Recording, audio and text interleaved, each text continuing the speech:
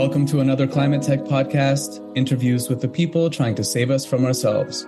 I had lots of fun in this conversation with Paul Ritch, Director of Strategy and Growth at ProVeg Incubator in Berlin.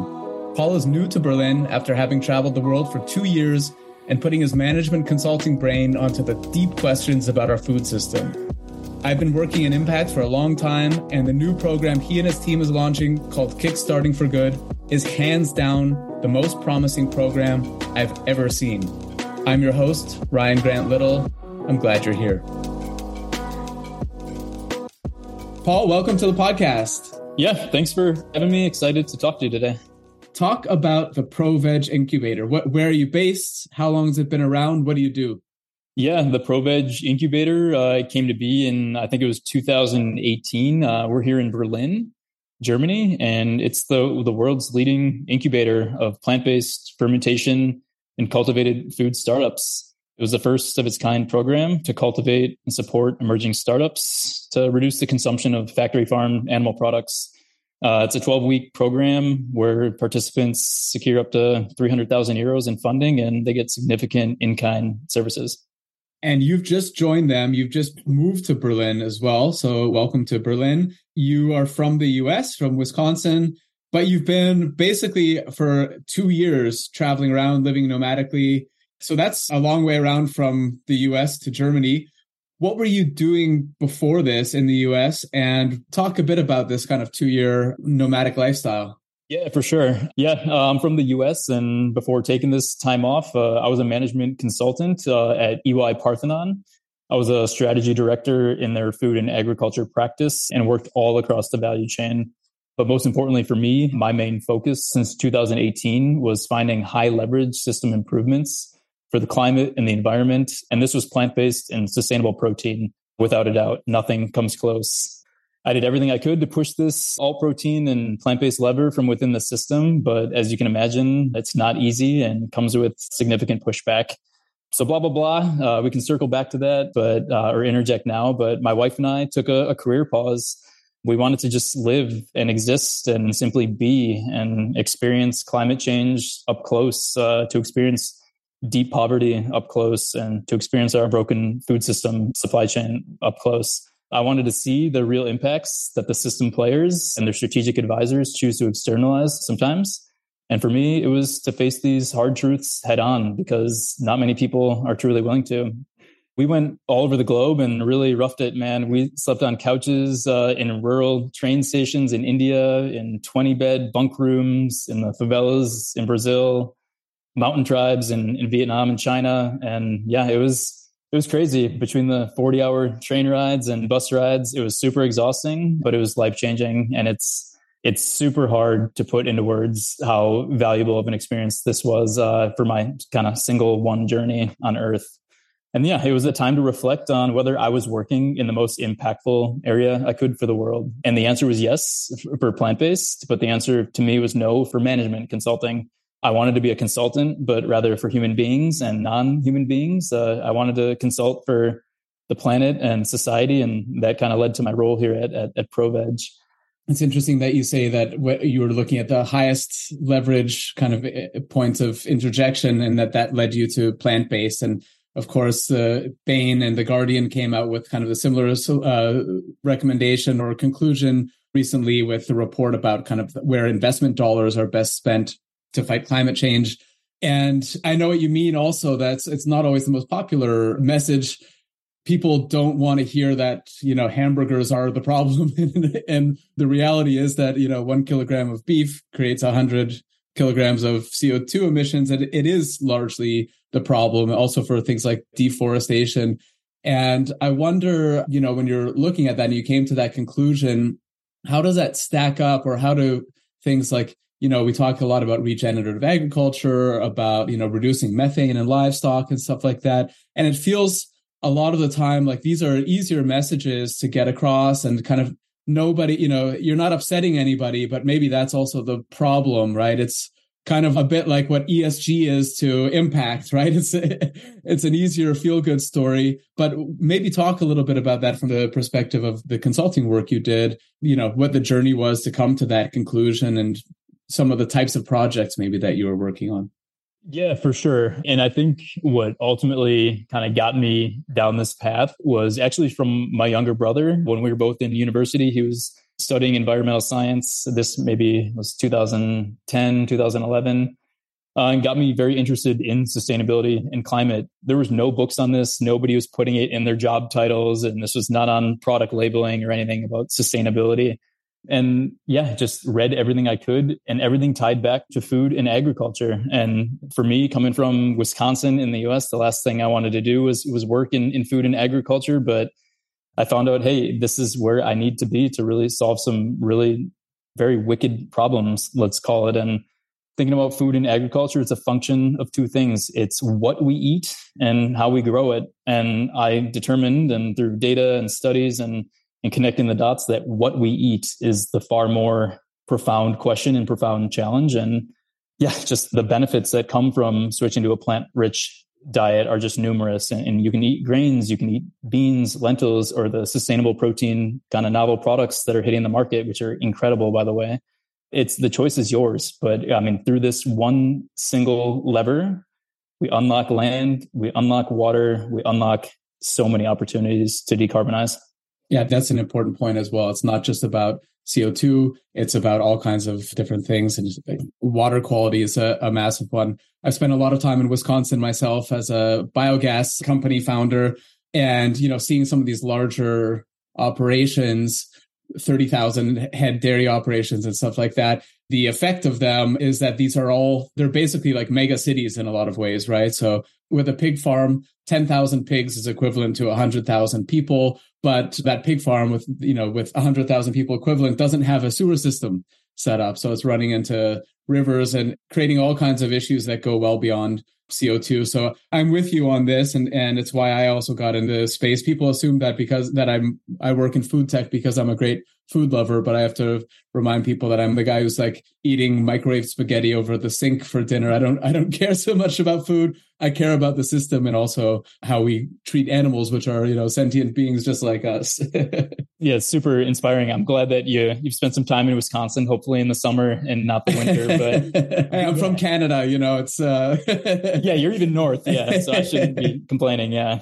No, I love that. And maybe we'll talk about it here, but it's all a function of thinking in systems. I think I wrote something on LinkedIn yesterday or the day before. And yeah, we need to really reframe what's the goal of the food and agriculture system. What are the rules? What are the constraints? And what are the best levers for change? And sustainable protein or plant-rich diets, it plays a central role, and it's a huge lever for numerous issues that are important to different people. So I think when a lot of people really just sit back and ponder and think, what's the world I want for me, my children, my competitors, everybody, to just keep this stinking thing habitable, I think people are waking up very quickly that protein is at the center of that, and it's a huge lever. Yeah. And I think, just going back to Wisconsin again. So, 2009 or so, when I was there and meeting with the governor's office, and we had a box at the, what are they called? What's your football team again? Green Bay Packers? Oh, yeah. We went to Green Bay Packers game and saw Aaron Rodgers' first game there, which I guess it was a really big deal, although it means absolutely nothing to me. I'm like, this is the one where you throw the ball in the air, right? Okay. That's so funny. But meeting with the governor's office at that time, and it was important, they were really on side with biogas. That's 2009, but not because of the environmental side of things so much, but if we could talk about energy security and make the case around jobs and economic opportunities. And sometimes I think in this sector, in the, food tech and ag tech, we could be doing a lot more talking about food security, supply chain security, post-pandemic. We saw a lot about that. We're seeing a lot of the effects of food security right now with the war in Ukraine. And maybe part of it, and I'll let you talk a little bit about some of the stuff that the ProVeg's incubator is doing, but part of this is also about shifting the narrative to these other things that matter to everyone and that don't require kind of necessarily values alignment on things like animal welfare, to make the tent a little bit bigger. Yeah, I am completely aligned. I think the conversation on food security, on fair transition for farmers, on just job growth in general across the economy, there's ripple effects from this transition across the economy. It is just so important. And I'm working on some stuff right now with the Middle East to kind of make that argument and kind of discuss those talking points. But Yeah, food security, there's many ways we can talk about it, and food waste and ways we can talk about it, but we really need to think about it differently. And what are the real levers? Again, kind of coming back to that kind of same theme to really underpin and change that. And one of the reasons I reached out to you when I did is because I saw a lot of LinkedIn traffic about ProVeg's new Kickstarting for Good program. And I literally got goosebumps when I just kind of clicked through the carousel and saw the different ideas, because they're all ideas that I've been thinking about one way or another. One of them I wrote up basically a one-pager on and sent to a foundation over the summer to see if we could get some interest from it. So I know where to direct that interest as well. And I'm very happy that I don't have to be the guy who does it, but I feel like it's so important to do some of this stuff. I wonder if you could just kind of talk about some of these different ideas, who it's for, and what the impetus is for doing this now.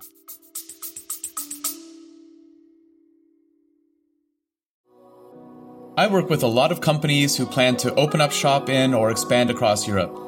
My one big piece of advice: don't fall into the trap of setting up a new entity right away.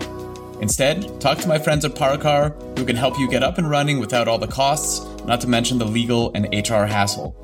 When I was hiring in different EU countries, I wanted my team to focus on their work, not on the country's bureaucracy. After interviewing a half dozen international expansion firms, I chose Paracar because they were by far the most knowledgeable, and they're great people. Whether you're a large multinational looking to expand abroad, a small business looking for the right talent, or a contractor, they'll sort it out. Book a free, no-obligation consultation right now at paracar.eu/climate. That's PARAKAR.eu/climate.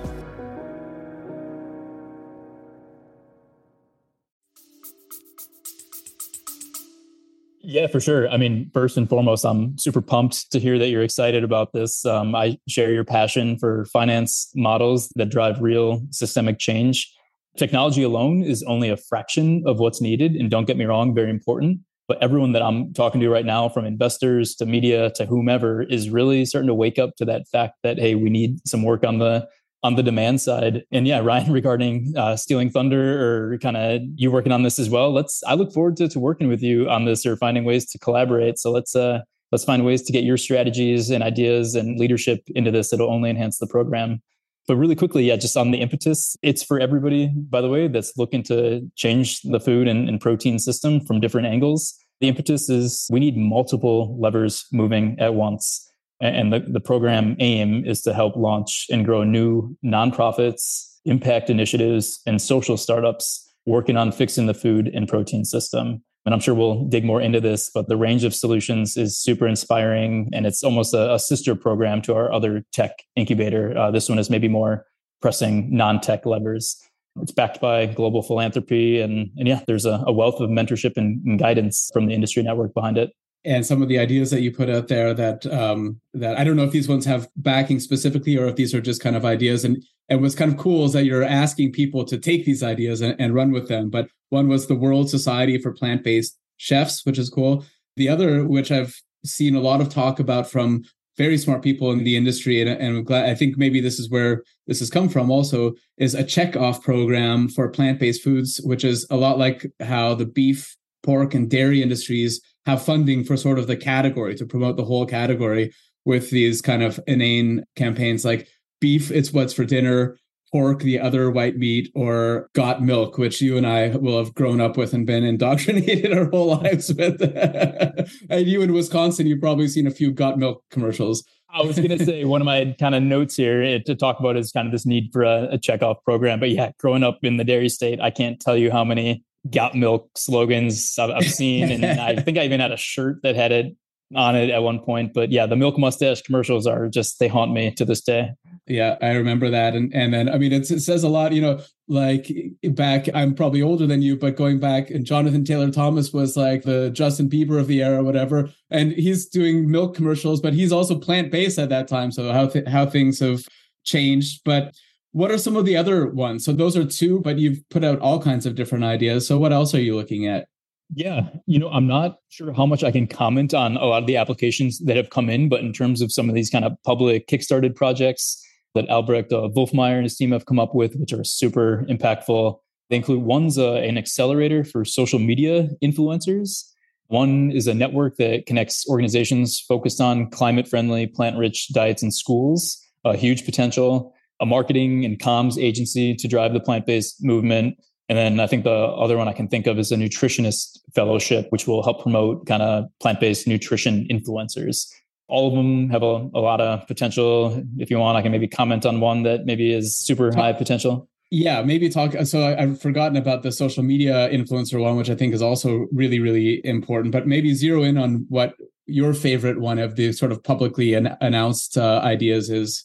Yeah, I'm really excited about the potential of the plant-based marketing and comms agency. I just think, man, my God, do we need this? There are some superstars in our space when it comes to spreading the right messages and kind of journalism. And you could probably put Sonali and Green Queen on that list, but definitely we need an army behind these people to counteract just the powers at B right now. So I think we need better reporting, better marketing, better communications, and better design in this space. And we need all of our top talent focusing time and energy here. And just to me, this whole system or movement would advance if we just had our top talent not pumping plastic products or animal-based sandwiches or other tech gadgets, but kind of really centering in on this space. So, and maybe a little bit of my mindset behind it, which I actually am going to be discussing in an upcoming book that I have coming out, is that if we all sat in deep thought, all of us, all 8 billion of us, just sat in deep thought for just a couple minutes, we could advance this movement 30 years in a matter of minutes. And the central part of that is storytelling. Storytelling is so important to kick off that deep thought. So my way of kind of talking about it, or how I like to talk about it, is just recreating these aha moments with other people, the same ahas that got us. We can think back on our own experience and kind of share that, what made it click for us, what got us inspired. But to do this requires incredible talent, and this requires an organization such as the one we're discussing. So I think this one's high potential. Yeah, I'm totally with you. And I think one of the challenges we have in our sector is we're not great at taking complex ideas and turning them into simple messages that people can get behind. Whereas kind of, let's call it the other guys, who are talking about, well, we can't call oat milk milk because it's confusing to consumers, and fight that. And as I always say, how come they're not chasing down the peanut butter industry then if this is so confusing? But they're being effective, right? And the thing is, because they come up with a few talking points, they align around it. And whereas we tend to kind of, on this side, make things a little bit more complicated and kind of focus in on the minutia among ourselves while missing some of the big picture. So I'm totally with you that we need this, and storytelling. It's so clear that we have the facts on our side in this sector. But there's one thing we've learned in the last 8 years or so, that doesn't matter on its own.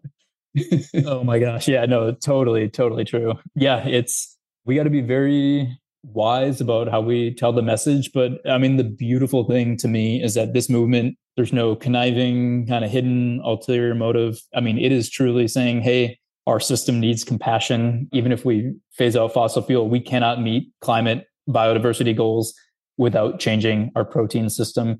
I mean, it's really just, we all need to think about this one word, uninhabitable, and what that really means. I think people hear it, but it hasn't clicked on what that means. And I think just kind of rallying around a couple key points and thinking deeply is important. But yeah, we tend to over-explain sometimes. I've been there, I've done it. So I think we need to grow as an industry. One of the things I like about this Kickstarting for Good program is that it's open to nonprofits. And I think we see a lot of accelerators out there that are, for the ultra high potential profit clean tech companies and stuff like that. But we see a lot less of this where it's accessible also to nonprofits. Can you talk a little bit about the funding pot or what's available for the different initiatives, or maybe some tips for organizations that want to reach out, what a successful application could look like? Yeah, I mean, it's open to all types of organizations, nonprofits. And I agree. I think there's a space for this to kind of get these maybe non-traditional venture route kind of organizations off the ground.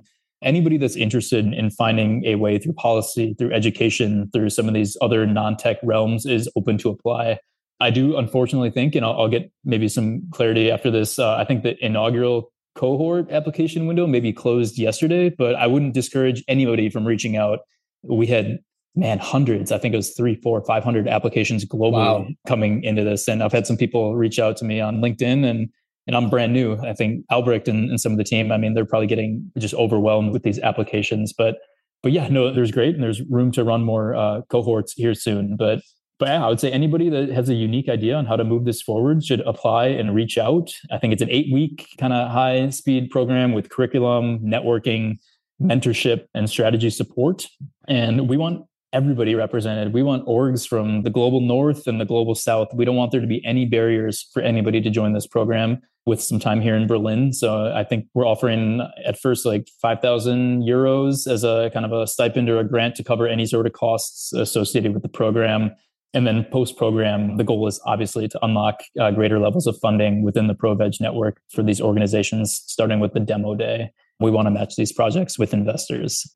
So, but it's open to any type of organization, so for-profit, nonprofit, everything in between, and globally. Is that right? Yes, exactly. Yeah, I'm sure there's a link that we can maybe share if we kind of put the that podcast in the show notes. Yeah, great. A lot of great information. So, okay, so you're brand new at ProVeg. What are you most excited about in the year ahead? But yeah, I would say absolutely excited to be an even stronger system orchestrator at this critical juncture in time. We've embedded systems thinking into everything we do, and we want to spread that far and wide. And to us, there's a few kind of key parties. We want to speak more with policymakers. I'm looking forward to working with global delegates at COP in Dubai in the fall to talk about our solutions. And then also, work with consumers. I think there's a lot of work that we can do in sharing the message better through this education and telling this story and this narrative, right, that we just discussed. To actually answer your question, I think just engage policymakers, work with global delegates. We have a youth board with ProVeg International. I think it's a super important voice that we need to bring to the table. So we're hoping to grow that. And I'm super proud of the youth that are standing up and want to be ambassadors for the plant-based movement. Hope to grow that as well. But there's a lot that I'm super excited about in addition to the incubator programs we discussed. You should check out the Farm Food Climate Conference coming up next Wednesday. I think that's the 5th of September, hosted by Project Together, which has done some great work, especially motivating and bringing youth under the tent as well. Awesome. I think next week, unfortunately, I saw that the timing is not going to work. We're doing some kind of international strategy work those days, but hopefully they do more events and definitely want to get involved with that. Yeah, they're a good group to get involved with. You mentioned LinkedIn. Is that the best place for people to find you online? I would say so. I've always been a pretty private, low-key person. I love just kind of chilling, spending time with my wife and not doing all the extra hours on being active on social media or building a Paul-focused brand or anything. But I would say I'm semi-active on LinkedIn and I've made it a goal to be more vocal. So I'd say that's probably the best place to reach out and engage for sure. Okay, I won't publish your home address in the show notes. Perfect. But the most important question, so you're from Milwaukee and you're a big sports fan. And the Brewers right now, I was a massive baseball fan when I was a kid and Brewers were one of my teams. But so they're currently in first place in National League Central. Do you think they've got what it takes to win the World Series this year? Okay, you have definitely found my soft spot and the way to my heart, and it's talking about Wisconsin sports. Baseball, I think the Brewers definitely have a chance to win the Central. Probably no chance at the World Series. I say that for one reason. Our payroll is like 150 million. Other teams have like 300 million. So it's almost a good analogy for our food system. I mean, we need to level the playing field and get subsidy dollars changed and research changed, and probably the same in baseball. I think the Brewers just don't have the payroll, but it is football season. And Jordan Love is about to take the Green Bay Packers to the Super Bowl. You can book that. And I think I'm going to recruit you to be the latest Packer fan. You've already been to Lambeau Field. Yeah, I've been there and sat in a box. And I was, I think, more focused on the Ryan ginger ale cart at that point than what's happening on the field. But that's a great point also. I mean, that you've just demonstrated your storytelling. So I asked you a question about baseball and you bring it back to the food system. So ProVeg has done well with you. Awesome. Paul, thanks a lot for joining today. Yeah, thanks for having me. Yeah, talk soon. Thanks for listening to another Climate Tech podcast. It would mean a lot if you would subscribe, rate, and share this podcast. Get in touch anytime with tips and guest recommendations at hello@climatetechpod.com. Find me, Ryan Grant Little, on LinkedIn. I'll be back with another episode next week. Bye for now.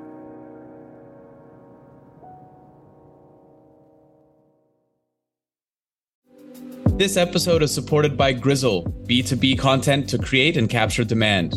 I first met Grizzle's founder, Tom Watley, 5 years ago at a conference in Dublin. I was so impressed that I signed a deal with him to do all my software company's content that same evening at the pub. Remember that, Tom? Kinda. And they're still doing it 2 years after we sold the company because the new owners love Grizzle as much as I do. If you sell B2B, book 30 minutes in Tom's calendar at grizzle.io/climate. That's GRIZZLE.io/climate.